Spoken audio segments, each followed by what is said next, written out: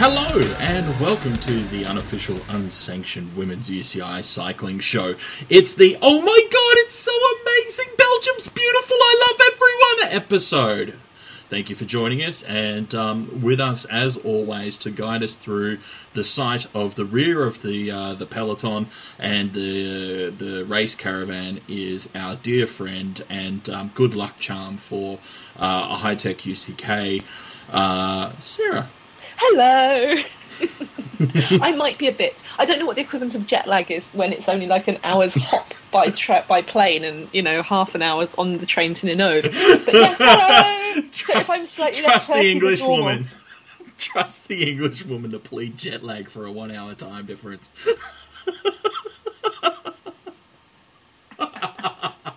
I know. Here in Australia, we go an hour just to get some proper food.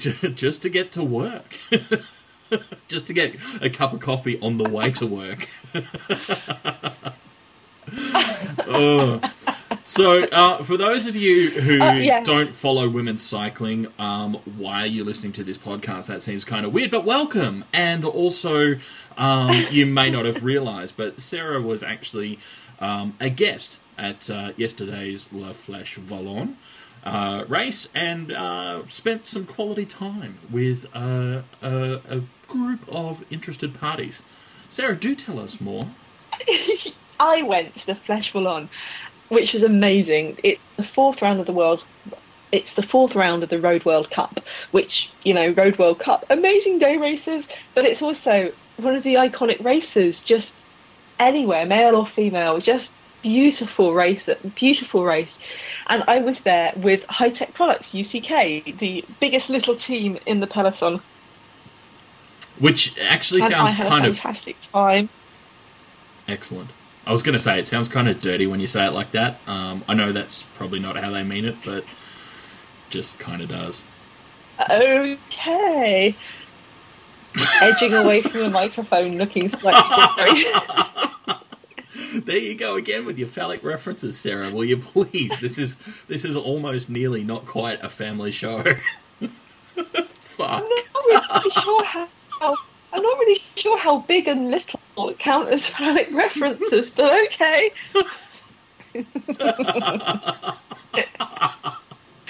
Dan, dear listener, is overexcited because this week, you may have noticed on our blog, WomensCycling.com, young Daniel put up... I'm excited because you called me young.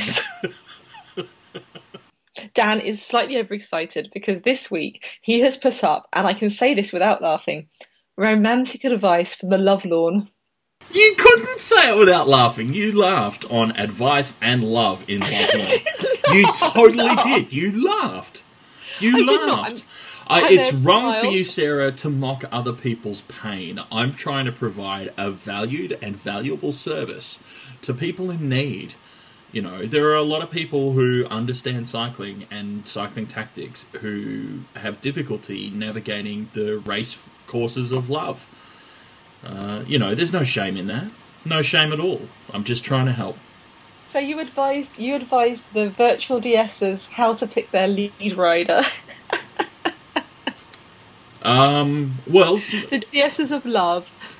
It depends on it depends on unique circumstances. Like, every race is different. You can race the same course, you know, day after day after day, and you will still have differences because each situation is unique and it needs its own instant snap analysis and decision making based on the information at hand. The weather changes, who's in the group changes, you know, all sorts of things that are variable. So it's important.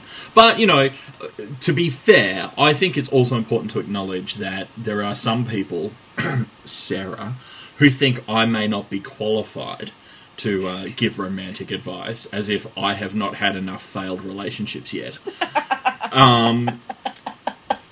So we also roped in, you know, an elite cyclist and coach from the US, Heather Nielsen, to provide a balancing take on situations.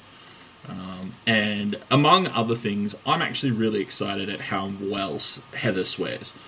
I respect that. Good swearing's important, I think. So I think so too. But yes, and if you haven't yet read Dan and Heather's advice to the Love Lord, then go to our site, prowomenscycling.com, and if you're inspired to ask a question for yourself or for a friend, because, we know that caring, sharing friends.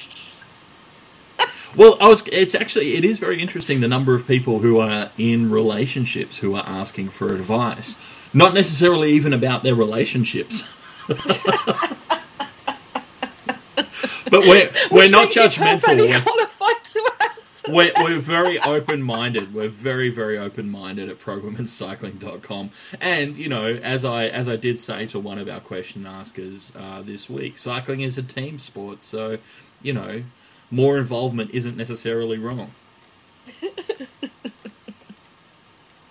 So yes, people go and read it because Dan's very funny and so is Heather. Yes, Flèche Wallonne, Dan, Flèche Wallonne.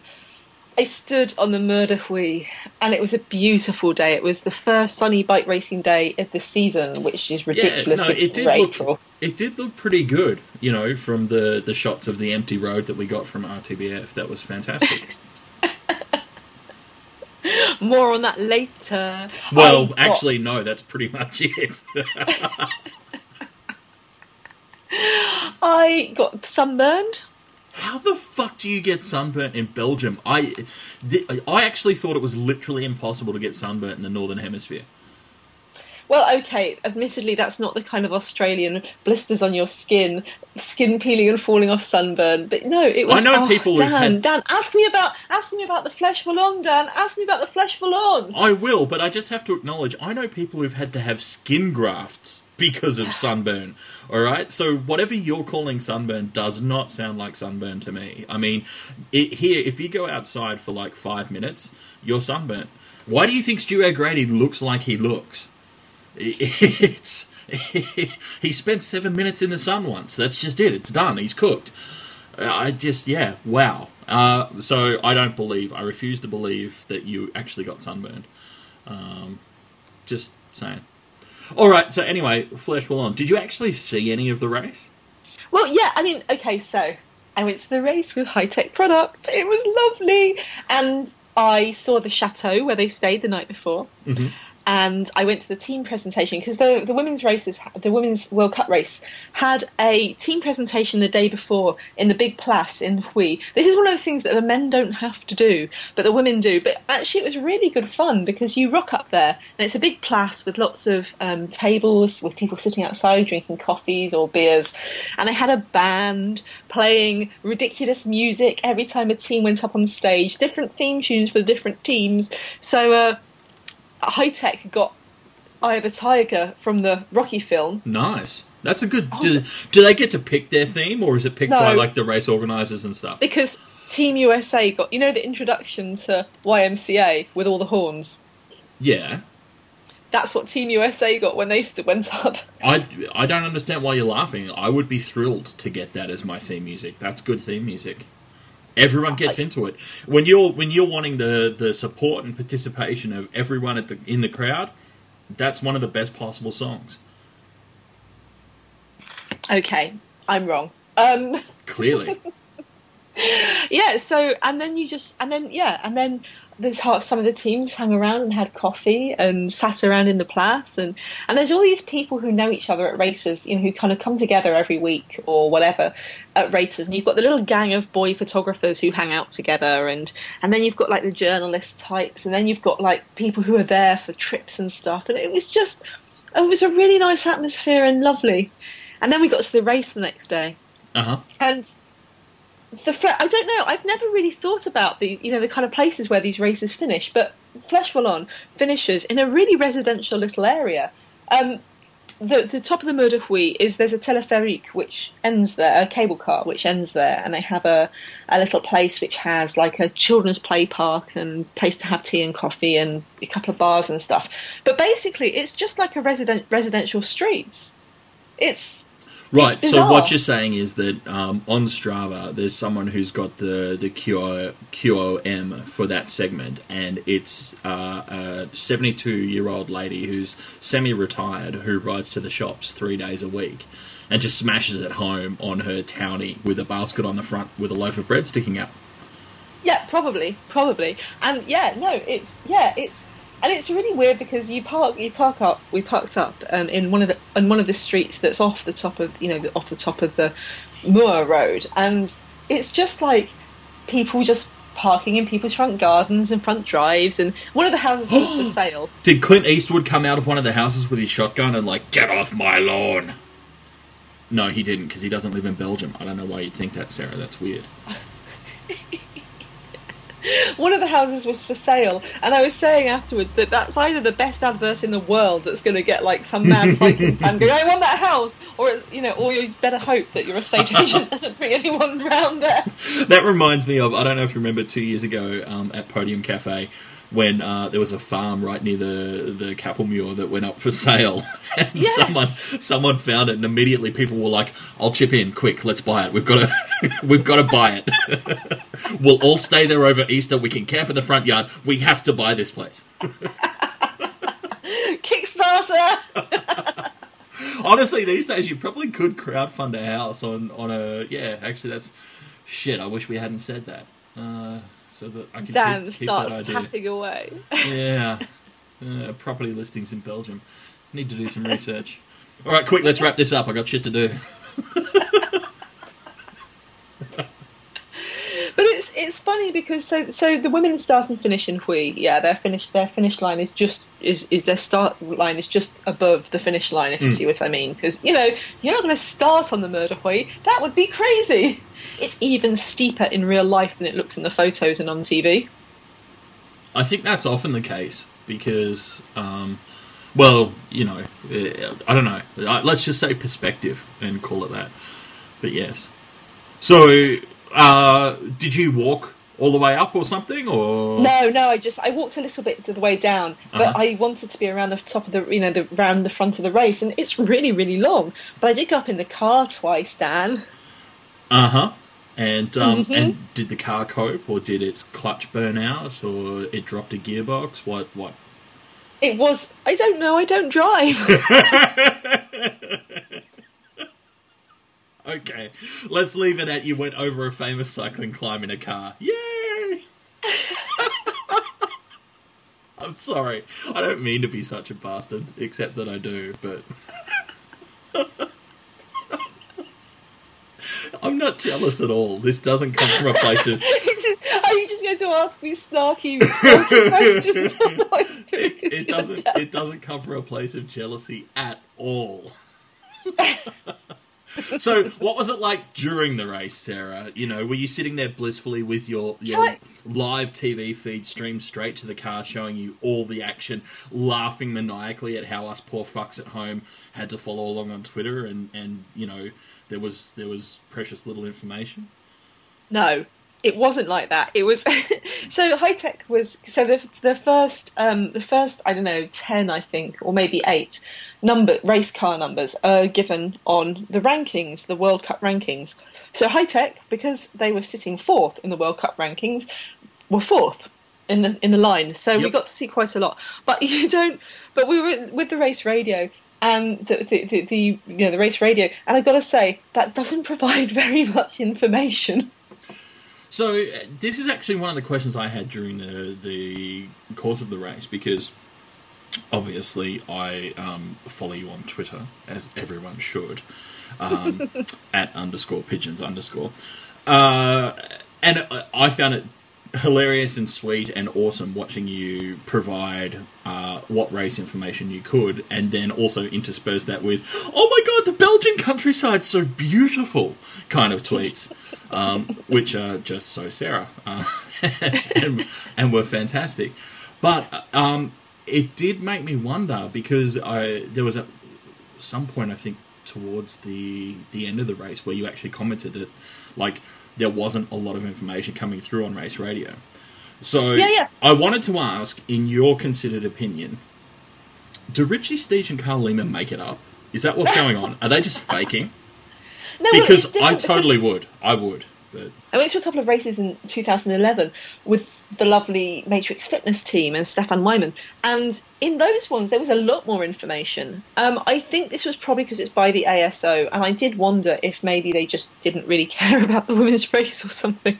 But yeah, no, I mean, so they had to save the batteries for the men's race or something on the radios, did they? I mean, and the men's race was going on at the same time, so maybe they just mentioned. I mean, it was really weird because they'd say things like, 8 women are up in the break. And you'd be going, yes, yes.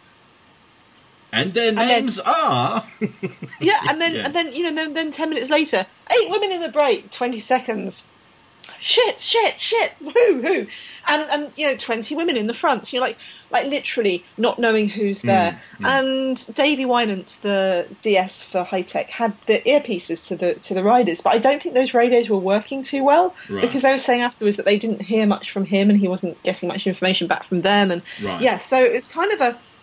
It must be a nightmare for... How was it for Davey as the DS then? Because that must be an absolute fucking nightmare when you can't hear what's going on. You can't... tell you about the... Yes, tell me about the story with lots of swearing in it. I don't know. I'm assuming there's a story with lots of swearing in it. So it was stressful. I mean, so we're kind of going through the race, and the race is unfolding, and then towards the end, we're coming in. There'd been various attacks and various riders getting away. I mean, the first climb up the moor completely shattered the peloton. People were just exhausted, but that's what it's supposed to do. Hurrah, hurrah. But I hadn't realised how harsh the other climbs were in between. Like, they weren't moor harsh, but they were so long. Yep. And it was the first hot day of the year, and apparently there was some stat like 32% of Belgians had hay fever yesterday, because I think it's like one of the first, you know, I think it's one of those things where the sun comes out and the trees go, oh my god, and start pushing their pollen out as quickly as possible to to take advantage of it. But yeah, so we're going. So the air was full of floral sex. And, yeah. And so the race had broken into smaller groups, smaller groups in the middle, and like we're just trying to work out where riders were. And the race jury car sometimes would just make these strange decisions, like, oh no, you can't be up front, and that was interesting too, because Rossella Ratto, she was having real breathing problems and she'd got really dizzy, and I think we thought she had allergies. It was just a shock. It was just a shock to her system, and we're trying to give her water and Dave was saying, this is the problem: is if I drop back to give her the water, I can't. Then I'm too far, then I've got to get all the way back through, and if there's a problem with Elisa at the front, because you're only allowed one car. Right. I mean, luckily they had a couple of Swannies on the roadside, and they could ring through and go, right, make sure you give Rossella water rather than energy drinks, and make sure you give water to Cecilie to give to Rossella. It was really, really, that was an interesting thing, and that's something that I don't think the men have the issues with, because, more than one car and stuff. So that was interesting. But then we're going, the race is going on, and after various little attacks, Tatiana Guderzo gets away towards the end, as we're coming into Huy for the last time. Yep. And Tatiana Guderzo is a former world road champion and a mountain goat. So if she'd have got to the bottom of the moor first. And so we're looking at it, and it's like coming through going, Guderzo, 25 seconds, 5 kilometres. Like, yes. And then, Guderzo, 15 seconds, 3 kilometres. Shit, yes. And then it said, peloton complete, when we were at the bottom of the moor, and then nothing all the way up the whole of the moor. Yep. So we're riding up the moor. We're sitting with our heads kind of craned out of the open windows, because every now and again you'd kind of drive past a loudspeaker that was giving some information, but you'd hear someone's name, but you wouldn't know what it meant. It was just like, because information with no context. It's great, yeah. Yeah, and even though we're going quite slowly because we're behind the peloton and trying not to run over riders who are kind of shelled off the back, or at least strategically run over riders depending on which team they're on and so on. There's no point running them over, Dan, when you think the race might have been won. But And we're just like going, and then there's people Davey knows, and he'd be like, "What's going on?" And they shout, "Don't know," or whatever, and yeah, and he found out from someone. He found out the result from someone shouting it through a car window at him. Oh, And hey, hang on. I just need to take a moment and pause. Is this going to be the first race recap? Like, you actually, this is what has to happen in order for me to not give away the end of the race. You have to go to it. that's what I'm trying to do. So in future, if I give away the end of the race, you can't complain because it's just me trying to help you get to go to the next race, okay? So go on. Okay. So, who won? We hear Marianne Vos won it for the 5th time. And we're like, Vos! Oh, yeah, always Vos. I mean, I'm super delighted that Vos won. And then Elisa Longo Borghini, High-Tech's rider, in 2nd!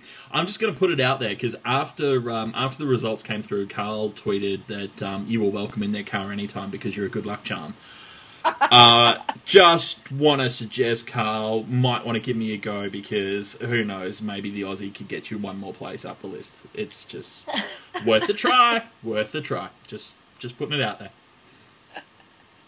It was amazing, and Davey was so happy, and we were just cheering in the car. And got these people by the side of the road, and I don't know what they must have thought. It was just like, yes, yes. And Davey he was with like tears on his face for Elisa having come 2nd, and it'd been a stressful race for him, and you could see the tension because up to the first stage of the Moor there are attacks and stuff, but But it wasn't like when we got into Hui for the first time, he was saying, and now the race starts. And it was really interesting. Oh, hang on. So now the race starts. So similarly to, for example, last week when one smart-ass guy on a podcast was like, yeah, well, you make it to the bottom of the Moor and ride like fuck. And you were all like, that's a bullshit tactic. No one would do that. You don't know what you're talking about. A little bit like that then, huh? So when I said let's wait a week and see how the race plays out, and we'll see who's right. Well, no, they did have to stop Tatiana Gadurzo getting away, Daniel. Yeah, which they did before then. So you know. I mean, it was a great race. It was. I mean. It was much more exciting than I thought Flesh Ballon would be, because I thought Flesh Ballon was a processional where you just rode round together and then rode up the Moor. Then the fastest person to the top of the Moor won the race. Good God, we're lucky that none of the pros actually listened to this. If they heard you saying that you thought this was a processional race. No, I'm saying it's not. I know, but that you'd even thought that. Holy shit. I mean, it's one thing to joke about Frank Schleck in a canal. It's another. Altogether. I'm just trying to get you in trouble. Deal with it, alright? You're just being mean to me today. I am being mean. It's, like I said, I'm not jealous at all. Yeah, so the Moor de Huy. So we basically didn't know. And so Mariana... and at this point, I still don't know the top 10 results. You still... I know it was Mariana first, Elisa Longo Borghini 2nd, and Ashley Moolman in 3rd. And this is Ash. Ash is the first African rider to be on the podium of the World Cup. Yeah, she's proudly South African, proudly African. She was saying after the race that she really wants to be like an ambassador for South African and African cycling. And, she'd had a really horrible time at Binder, which should be the kind of race for her, because she'd been so cold and wet, and it had been a bit of a shock coming from South Africa, the South African summer, to race in the European, in inverted commas, spring. So... Oh, you Euros having to do your season special. And Ash's first season, I think it was in 2011 or maybe 2010, but Ash's first season she was blogging all the time about how happy she was to be here, and she's basically a massive fangirl, and she had this great blog where she was just like, I'm so happy to be here, and she has this Twitter where I said to her afterwards, I'm sure she doesn't tweet when she's in a bad mood, but it just sounds like she's perpetually sunny. Well, that's just another of the many things that makes her a better person than I tweet when I'm in a bad mood. Oh, You're very funny, Dan. Oh, don't be patronising. It's not becoming, Sarah. So Ash was in third, and who was fourth? Well, in fourth, we had Anna van der Breggen. Oh, of course. And a special congratulations have to go out to Green Edge and Emma Johansson for finally breaking her series of podiums because she came in fifth. So. This is literally the first race in the European season that Johansson hasn't finished third on. Poor thing. But, congratulations, Emma. I mean, to have performed consistently so well across such a long period of time and in so many different kinds of races really says a lot about how well she's going. And then the fact that in a race with a couple of really tough climbs like this, she's still right up at the top. That's great. In sixth, Ellen van Dijk. So blimey, Ellen van Dijk, sixth on the Murder Wheat. I know, ridiculous. Ellen, I actually saw on Twitter earlier today a little bit of a conversation where someone was cracking jokes about the Strava Queen of the Mountain on the Moor segment. And Ellen was like, no, Evie, it's still technically Evie's. It's just that her Garmin broke when she rode so fast it broke last year. So. Oh, I'm amazed. Modest too, yeah. Specialized rode a really strong race. I mean, they didn't have a climber, and that must weigh on them. And they've had such dreadful luck. So apparently, Gillian Carlton crashed in a race last week as well. I mean. I can't. So generally, I think Ellen and Lauren Rowney are the only riders they have left. They're actually a team of two now. I'm pretty sure. Touch wood, because I said to Lauren beforehand, just get yourself exercised or something. No more crashes. But I think they're going to have to be the way they're going, they're going to have to sign up guest riders just to get the right number of starters. Wow. Although, as we said. Lauren said, better to get all the crashes out of the way at the start of the season. True. Because they can come back and Evie at the Giro Rossa. Yes, indeed, and that will be very exciting. And Ina sprinting at the Giro Rossa, and Evie at Worlds, and Trixie at Worlds. So may it come to pass. I think they've definitely had their annual quota of crashes. I'm pretty sure. Yes, yes. Yeah. Probably more than their fair share. So, dear cycling gods, let's just stop now. Just stop. In seventh, we had Elena Amialusic from B Pink. Yeah, and she'd attacked loads throughout the race. She had a solo. She was out solo in the second lap. She's having a really interesting season too. She's been really super strong. So yeah, interesting. Awesome. Then Pastor Zara and Amber Nebben in at 8th. So well done, Amber. Yeah, nice to see Amber back. Amber was riding the Redland Classics last week in America, and she was riding with her Dare to Be team. She runs this foundation called the Dare to Be Project, which provides bikes for homeless kids and tries to do some aspiration raising work with homeless kids. My kudos and hats off to Amber, and nice to see her up in the results. Indeed, absolutely. So then in at 9th was Tiff Cromwell from Green Edge. Yay! So well done, Tiff. Given that it was her dad's birthday last week, nice present for him. Let's I didn't know it was her dad's birthday. Happy birthday, Mike. Yeah. And then in at 10th, Jessie Dams from Bombs. Jessie Dams. She again. Wow. I would have expected her to be a sprinter. I mean, there wasn't. Obviously, I didn't know how the race panned out. Yeah. And so when I was asking Elisa afterwards what happened, she said at the bottom of the moor, Orica and Specialized were going really strong and really, really organised, but they seemed to stay together. She said we stayed together until the top. Which I think, that probably means a different thing if you're at the front and if you're at the back. Yeah, exactly. But I think they had quite a good, quite a big group of riders up them. It wasn't one of those Emma Pooley attacks at the first turn. Because a lot of the climbers are out this year, so I think it was more of a sprint than a climb. And then apparently Mariana started to sprint as soon as it started flattening out. I mean, Okay, it's yeah. still not Well, black people. that makes sense. I mean, what is it? It's somewhere around the 150 meter mark where the gradient, like the really steep gradients, finish. Yeah. So traditionally, if the race is going that way, most people try to hold on till that point before launching the attack. And in the men's race, we've seen riders like Contador be caught out going a little bit earlier and trying to break everyone, and not actually being able to continue through, and then having someone who waited sprint past them in the last 100 meters. Yeah. So I mean, it makes sense if that's the way the race is going, and certainly with fewer climbers. And without Evie just to smash her way up that wall like she did last year, it's a different kind of thing. There are one or two more people that I want to mention from the top 20. So in at 12th was Lizzie Armitstead for fans following along at home. Oh, fantastic. At 13, we had the French and Rabo favourite Pauline Ferrand-Prévot.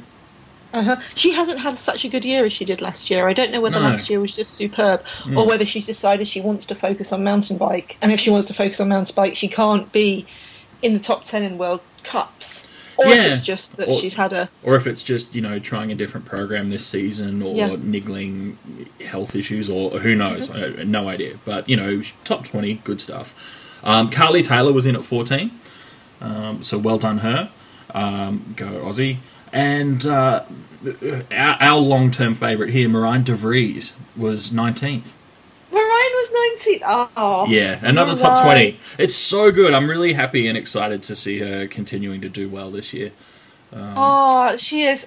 I mean, and she's on the same team as Ash, of course. And I mean, it's just great. It was lovely. I mean, it's funny because after the race finished, we parked. We kind of went through, yay, cheering, and parked the team car, and then ran back to the start line to try and find Elisa to congratulate her. But also seeing other riders, and they're like, "What happened? What happened?" Because they didn't know either. Yeah. So they're like, "What happened? What happened? Oh, she got second! Yay!" Hugs all round. And, and I got to tell Chloe Hosking that Elisa had come second, and she was like, "No way!" Zoom to go and find Elisa and give her a big hug. And it's really funny. I mean, but both before and after the race, you're walking. You're kind of just part. You're just walking around among the riders getting ready. I've got all these photos of riders doing their exercises and getting massaged and stuff like that before the race. I mean, the only one who was different is Marianne Vos. Every time from them, the Rabo bus was just completely packed. Completely just people around it all the time. Yep. And when she left, it was just like whoomph, people everywhere, and she's so nice and sweet about it, and really, really, she looks like she's glowing still. She has that, after the Olympics, she just developed that golden, glowing, radiant self-confidence, happiness, self-assuredness. She's always been a lovely, lovely person, but it just feels like there's this, I don't know whether it's a weight off her shoulders or just she knows that she's... I'm just going to put a question out there, and I want you to let me to get to the end of the question, and then I want you to answer really, really honestly.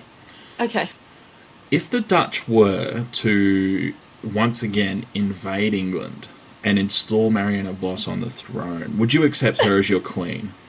Oh, well, I mean, I'm a Republican, not an American-type Republican. I'm a British-type Republican. Yes, I'm aware of that. That's part of the foundation of why I'm asking the question. Last time they didn't invade. Last time we invited them over. Parliament invited them over to come and rule us. So I would be quite happy for definitely instead of Prince Charles to have Marianne Vos as our. I for one welcome our golden overlady. Okay, good. You heard it here first, folks. Get your votes in early and vote off, and Marianne Vos for Queen. Except maybe I wouldn't, because then she'd have to have all her time doing stupid things and, waving at people and going on these really weird trips. That's what she does now. She wins bike races now. I know, surrounded by people and having to wave and going to crazy places to ride bikes. But did you see her tweet? Her tweet the other day. It was in the middle of the men's race on Sunday, and she had a tweet where it was something like, "First day I could ride in shirt sleeves, so happy," or something like, "A sunny day on the bike and everyone's out. A sunny day in Holland and everyone's out on their bike. First day in shirt sleeves, so happy," or something like that. And just just Marianne Vos loves cycling. She just does love cycling. And if you think you love cycling, I'm sorry, but Marianne Vos loves cycling more than you do. Marianne Vos loves cycling more than everyone else in the world put together. She just loves cycling, and it's actually a joy to see. So yeah. So Sarah's a staunch Vos monarchist. Good to know. Good to know.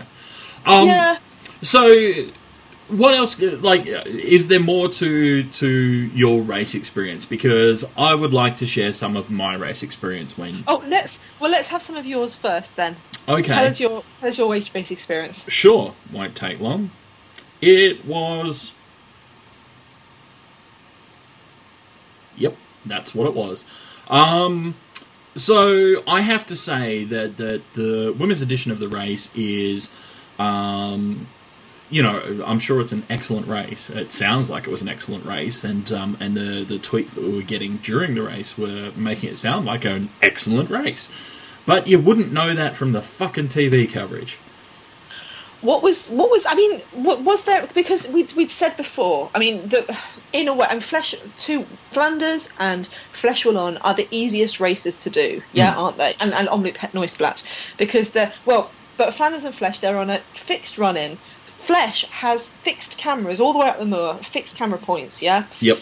And it's specifically designed that when the women are riding the moor, the men are on some really dull part of the course. That's how it's designed. Yep. So, and, as we mentioned before, racers continually show us how they can show the front of the peloton and the back of the peloton at the same time in split screen. So even if they didn't want to miss a minute of the men's race, they could still show us. But, instead what we got on the RTBF feed, it was, okay, first of all, credit where it's due. They did actually offer a stream that was from the finish line. Unfortunately, it consisted of 3 cameras, 2 being web cameras mounted in commentators' laptops that literally were a head-on shot of 2 guys sitting next to each other, which they showed in a split screen. It was fucking weird, to be honest. But anyway, and then there was the fixed camera on a crazy 45-degree tilt angle of the finish line back towards Mur de Huy.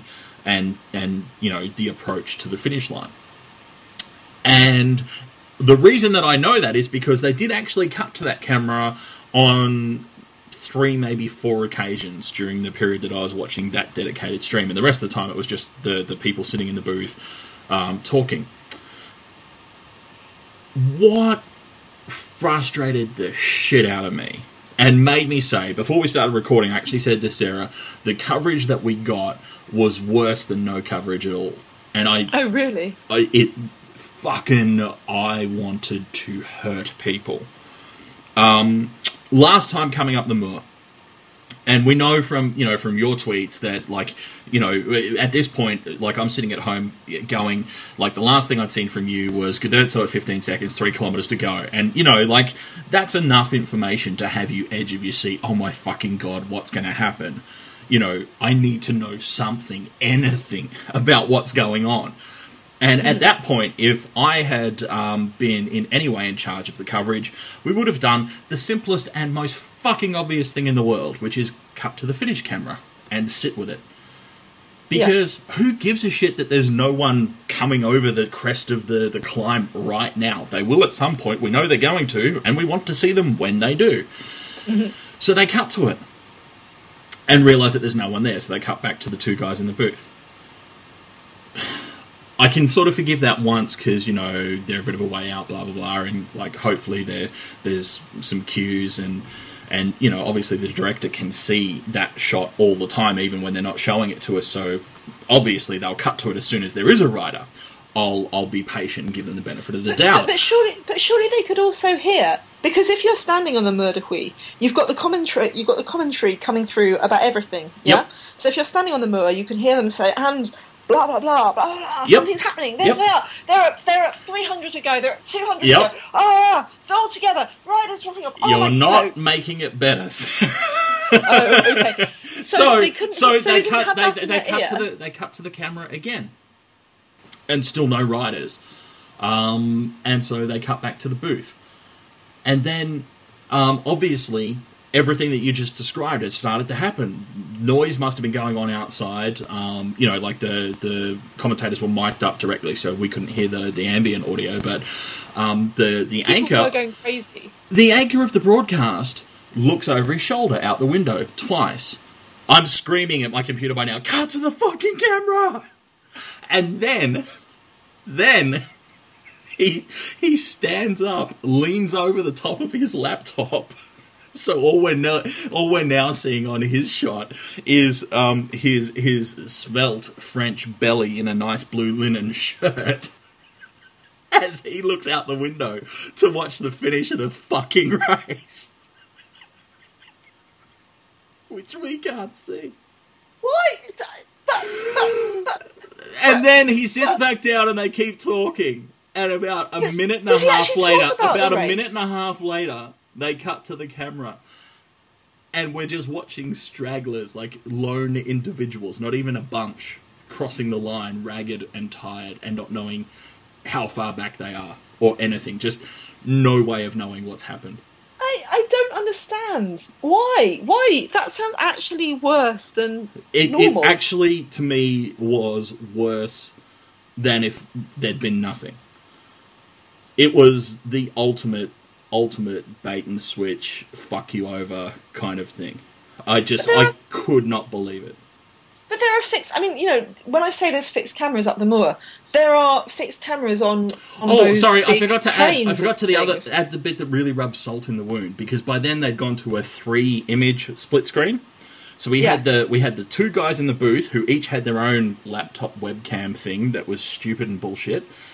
And we did have race pictures in the third screen provided of BMC riding, not even tempo, just riding at the front of the men's peloton, It's so hard. It's so hard because I just want to see what happened. I want to see all the way up This the is moor, the thing that shits me. It's like I'm asking for like 2 minutes of coverage. 2 minutes, 2 fucking minutes from a fixed camera. You don't even have to pay someone to be there. They just set the thing up. It was on a fucking bullshit angle, and I still didn't care. Just cut to the fucking thing. Oh my god. Fuck. I still want to throw things out windows. Oh. Not that I have strong feelings about it at all. No, you don't have feelings. No, feelings are boring. Very calm individual. Feelings are boring. Kissing is awesome. I have the T-shirt to prove it. So. So yeah. So I'm glad you had a great time in the team afterwards, car. we went back. Afterwards, I stayed with them in the team bed and breakfast in Ninove, and we were looking for video of it so there's like 1 minute 45 on Sportser. Yep. And that shows the finish, and it was quite pixelated, and it's only that kind of final finish. And Elisa was talking about it. She was saying, "Yeah, look." She and Ashley, it was really, really neck and neck, and she held up her little finger. I went by that much. The kind of the width of the narrowest width of her little finger. I got, a second. I beat Ashley by that much, and you could see her kind of pulling, doing that kind of that little jump at the end where that sprint jump thing. Yeah. And just getting it, but she said that Mariana had started. I think she started at 300 meters to go. Wow! And she said that Mariana had time to put her arms up at the end, but they crossed the line just like really short behind her. They were catching her, and it was. But it's so frustrating. And then Amelia turned around and said, "I just wish we could see more of it." Yeah. And I just and my heart's breaking for them because. His riders who had, some of those riders suffered like hell. Elisa came second, and that was fantastic. But it was really hard racing, and if you didn't finish, you had riders who were a little bit down because I haven't done my best bit, I couldn't help you more. And Elisa's like, no, you were chasing all those early breaks, you did your job, and she's only 21, but oh my god, that woman is mature and professional. But That's awesome. you're sitting there with riders who who their friends and family have been want to watch it too. Yep. Well, but it's not just that. I mean, this is one of the things that, like, about sport in the modern era. It's actually fucking important for professional development. You know, being able to review your performances. And I mean, you know, not just sport, any fucking job, we have performance reviews. We measure against certain criteria and we determine what we did and didn't do right and what we can do better next time. And that's how we, you know, grow and improve in any facet of life. And these are professional sports people. They're professional athletes. This is their job, and they're being denied a fucking fundamental tool. And, you know, plus, you know, I really wanted to see it, and I don't give a fuck whether that's fair or right or not. I just wanted it, and I still want it, and I'm really pissed off. But you know, the other stupid thing is at the start there were 2 helicopters over the race, and they the helicopters kind of disappeared later on in the race. But like we're watching the helicopters swooping and taking those great long, you know, sideways shots and stuff.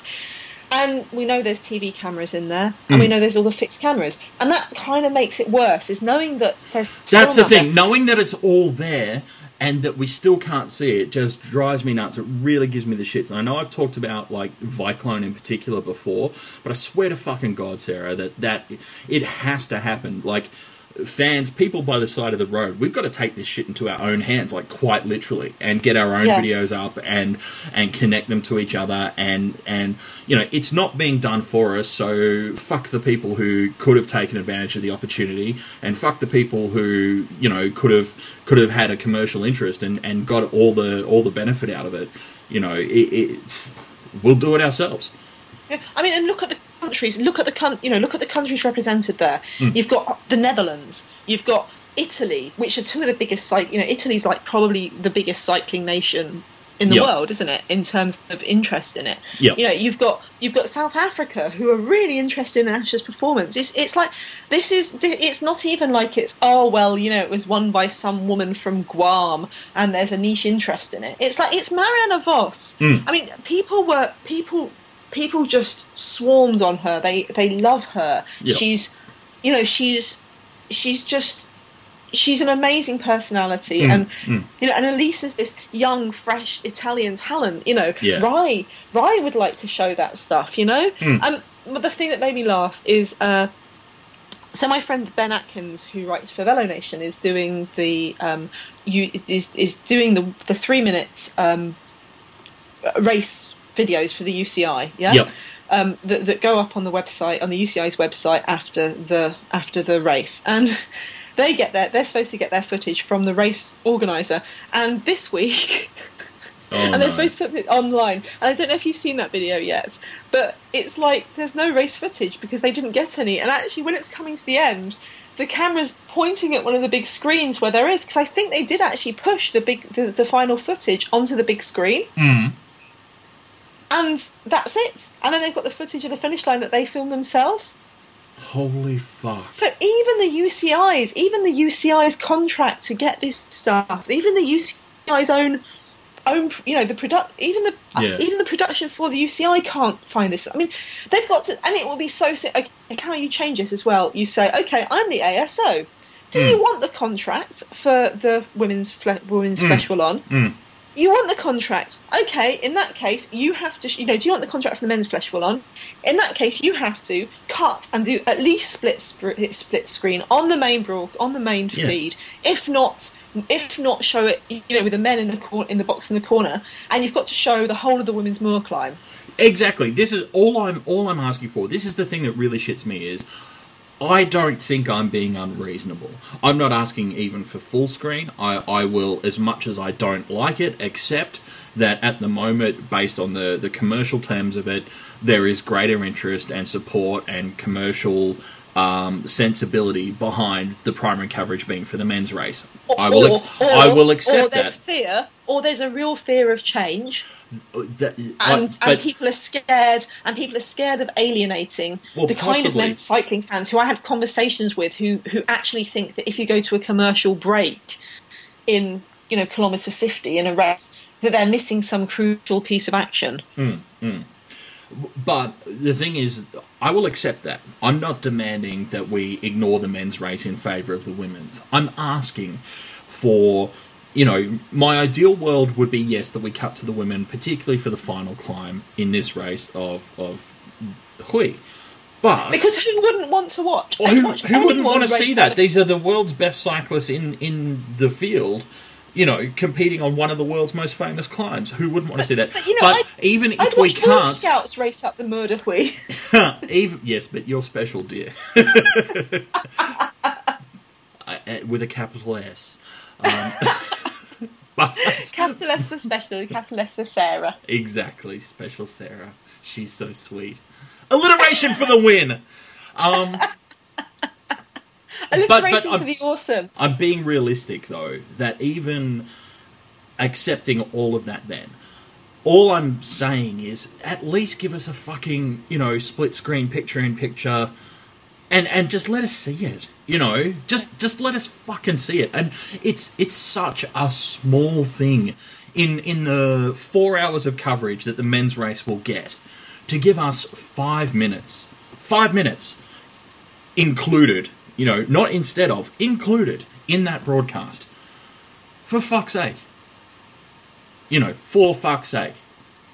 I honestly, at this point, I'm calling a subject change because I'm just going to work myself into a real rage if we keep going. But there should be. I mean, we should think about what we can do about this, because I suggest that we write to the ASO and the UCI and say, and our feds, and say, look, on the women's flèche-wallonne, this is what happened. This is what the TV. This is what the feed was given. This is unacceptable. Can you please make sure it's in the contract for any TV broadcaster that they show blah blah blah? What do you think? The problem Fan is action, man. Look. The problem is though that right now I've worked myself into such a rage that I'm not going to be able to respond to that without applying my most negative and cynical brain, and that's not the right brain to apply to fan action. I'm with you, but I have to say that I can't discuss it right now. Okay. Still too angry. The wounds are too fresh. It's still too raw. It's just too soon, Sarah. Too soon.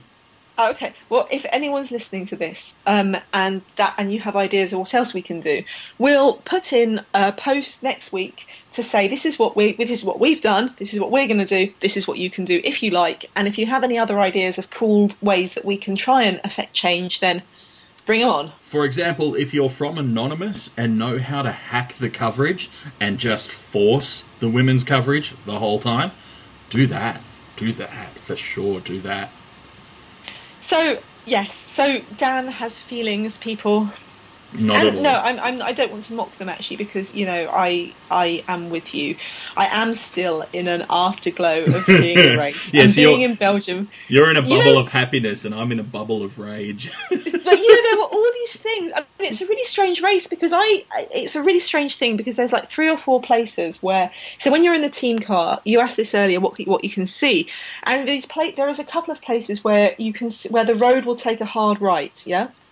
Mm-hmm. And you can look out of the window and see the peloton on the right hand side, and we can see, for example, Rach Neylan going really hard on, I think it was the penultimate climb at the bottom of the penultimate climb, or you could see Chloe on the front of the peloton earlier, you know, in the first lap. Yep.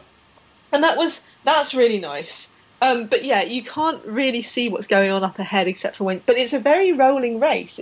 There's not very much flat stuff, and if it's not rolling, it's twisting. Generally, it's rolling and twisting. And I have to say, DS driving skills. Oh my god! Every time I've been in a team car, I've been absolutely flabbergasted, because you've got riders all the time on the road, kind of riders who've been dropped. And I have to admit, there were riders who had started. I mean, there was a little crash at the start, and there were some riders who were fighting to get back.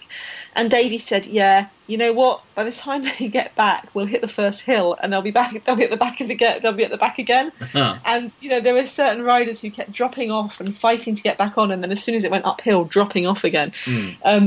Which must be really, really, really frustrating. I mean, I guess if you're, you know, so Chloe had done all her work at the start of at the start, and so she didn't ride the final Mur climb. You know, she didn't ride the final Mur climb, uh-huh. And she came back and she was like, "Oh, you know, I wish I'd done more." And no, you're great, and she was great. I'm not just saying that, but she, but at least she had the happiness of knowing that her teammate had come second. Yeah, yeah. It's, whereas it must be just devastating to be racing like that, and it really shows the different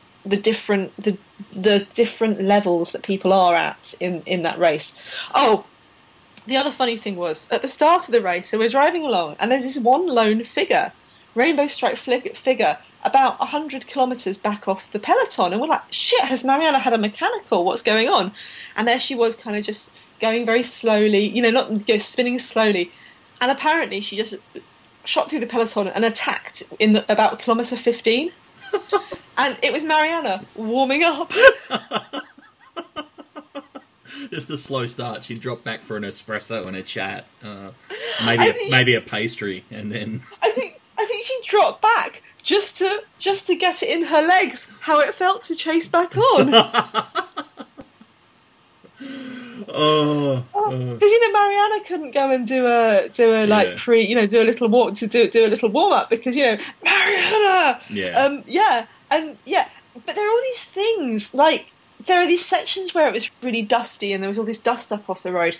But there were sections where horses, like when you see the Tour de France and they cut to a shot of horses running in fields by the side of the race.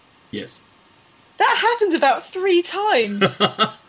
But it's the same really horse. They're just moving from field to field. No, it was different. There was a beautiful big white, grey, I don't know what you call it, stallion. I feel like I've fallen into Sarah's Twilight Zone teenage years. I'm on a podcast ponies. Talking with a girl about ponies.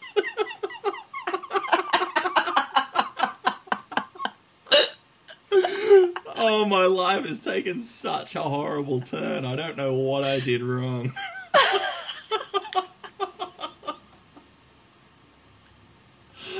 Everything. That's what. Oh.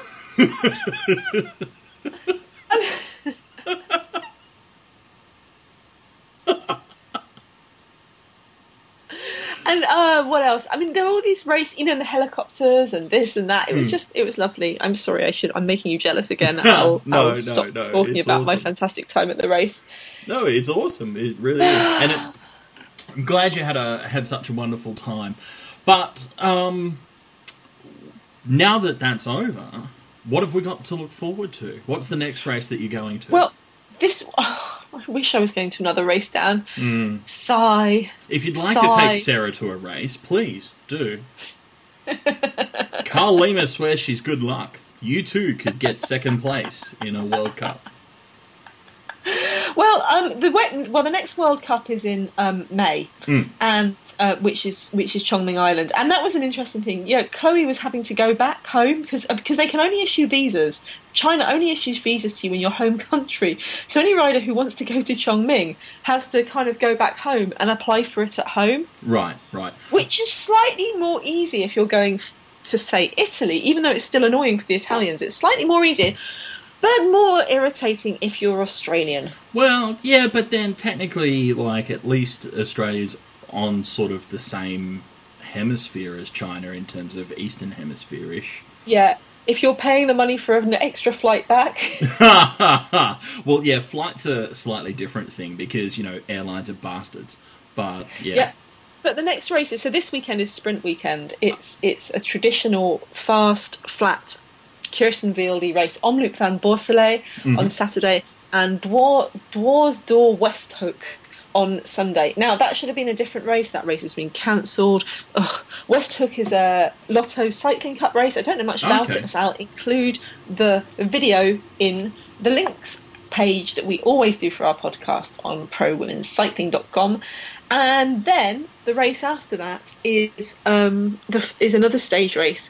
The Festival Cyclisme Luxembourg, Elsie Jacobs. Yep. And at the same time, Glacier Olova in the Czech Republic. Cool. And Glacier Olova has Emma Pooley. Also known as Sarah's other favourite rider. Emma Pooley coming back. Emma Pooley this year has been spending her time finishing off her PhD. And riding the most ridiculous mountain triathlon. Just the profile, yeah. It's some kind of alpine mega triathlon where they swim across an alpine lake, cycle up an alpine mountain, and then run up an Alp to the foot of a glacier. Why would anyone do that? It makes no sense. I know, but So this is going to be, Emma. We won't see her in any of the big races until and the biggest races until later on in the year. Well, Worlds ITT I think is her big thing, and hopefully, apparently, Specialized Lululemon for some reason don't ride Luxembourg. They ride Czech instead. And last year I think they might have won every stage and had the first 5 in the GC. But maybe this could be the return of Evelyn Stevens to the peloton. Oh, let's hope so. Let's hope so. Let's hope so.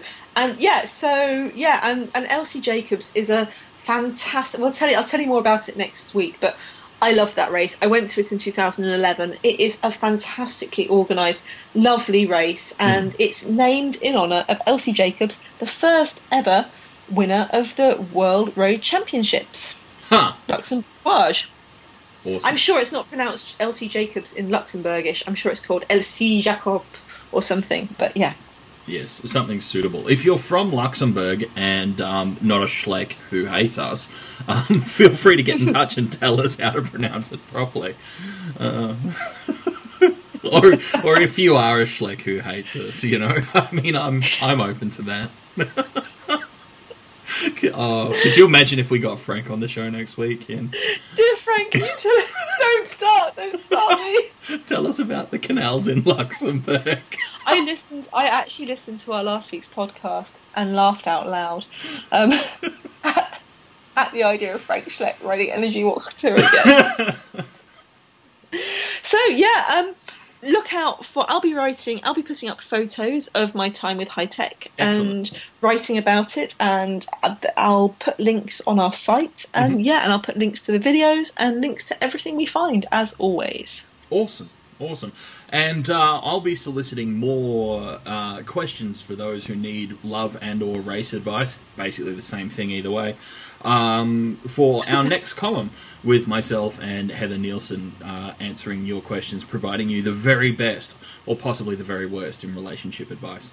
You know what? Your relationship advice / race advice column, keep the rubber side down. It takes on a different meaning.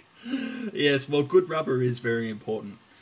That's actually, I have to say that at the moment is my favourite opening phrase to every answer I've given is, in relationships, just like racing, ... I hope we get more questions so you can give more answers, because I love that film. And if you've got news and stories and things to share with us, let us know. We're always on the look, and, we like you guys. So, thanks for listening. We'll talk to you again soon. Bye. Okay. Bye-bye.